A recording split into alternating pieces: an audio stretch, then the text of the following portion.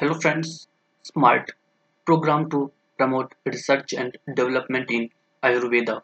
The National Commission for Indian Systems of Medicine NCISM and the Central Council for Research in Ayurvedic Sciences CCRAS have launched the SMART scope for mainstreaming Ayurveda research in teaching professionals program. Objective to promote scientific research in priority areas through Ayurveda colleges and hospitals. The program has the unique potential to bring about a paradigm shift in medical research and clinical research in Ayurveda. The SMART program will have a profound long term rejuvenation impact on research in the field of Ayurveda. This initiative will help in health research areas including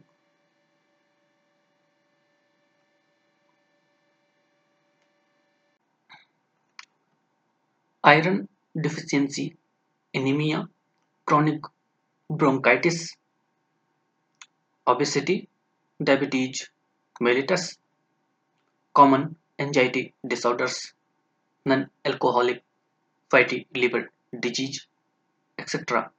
The SMART program will motivate teachers to take up projects in specified areas of health research and create a large database.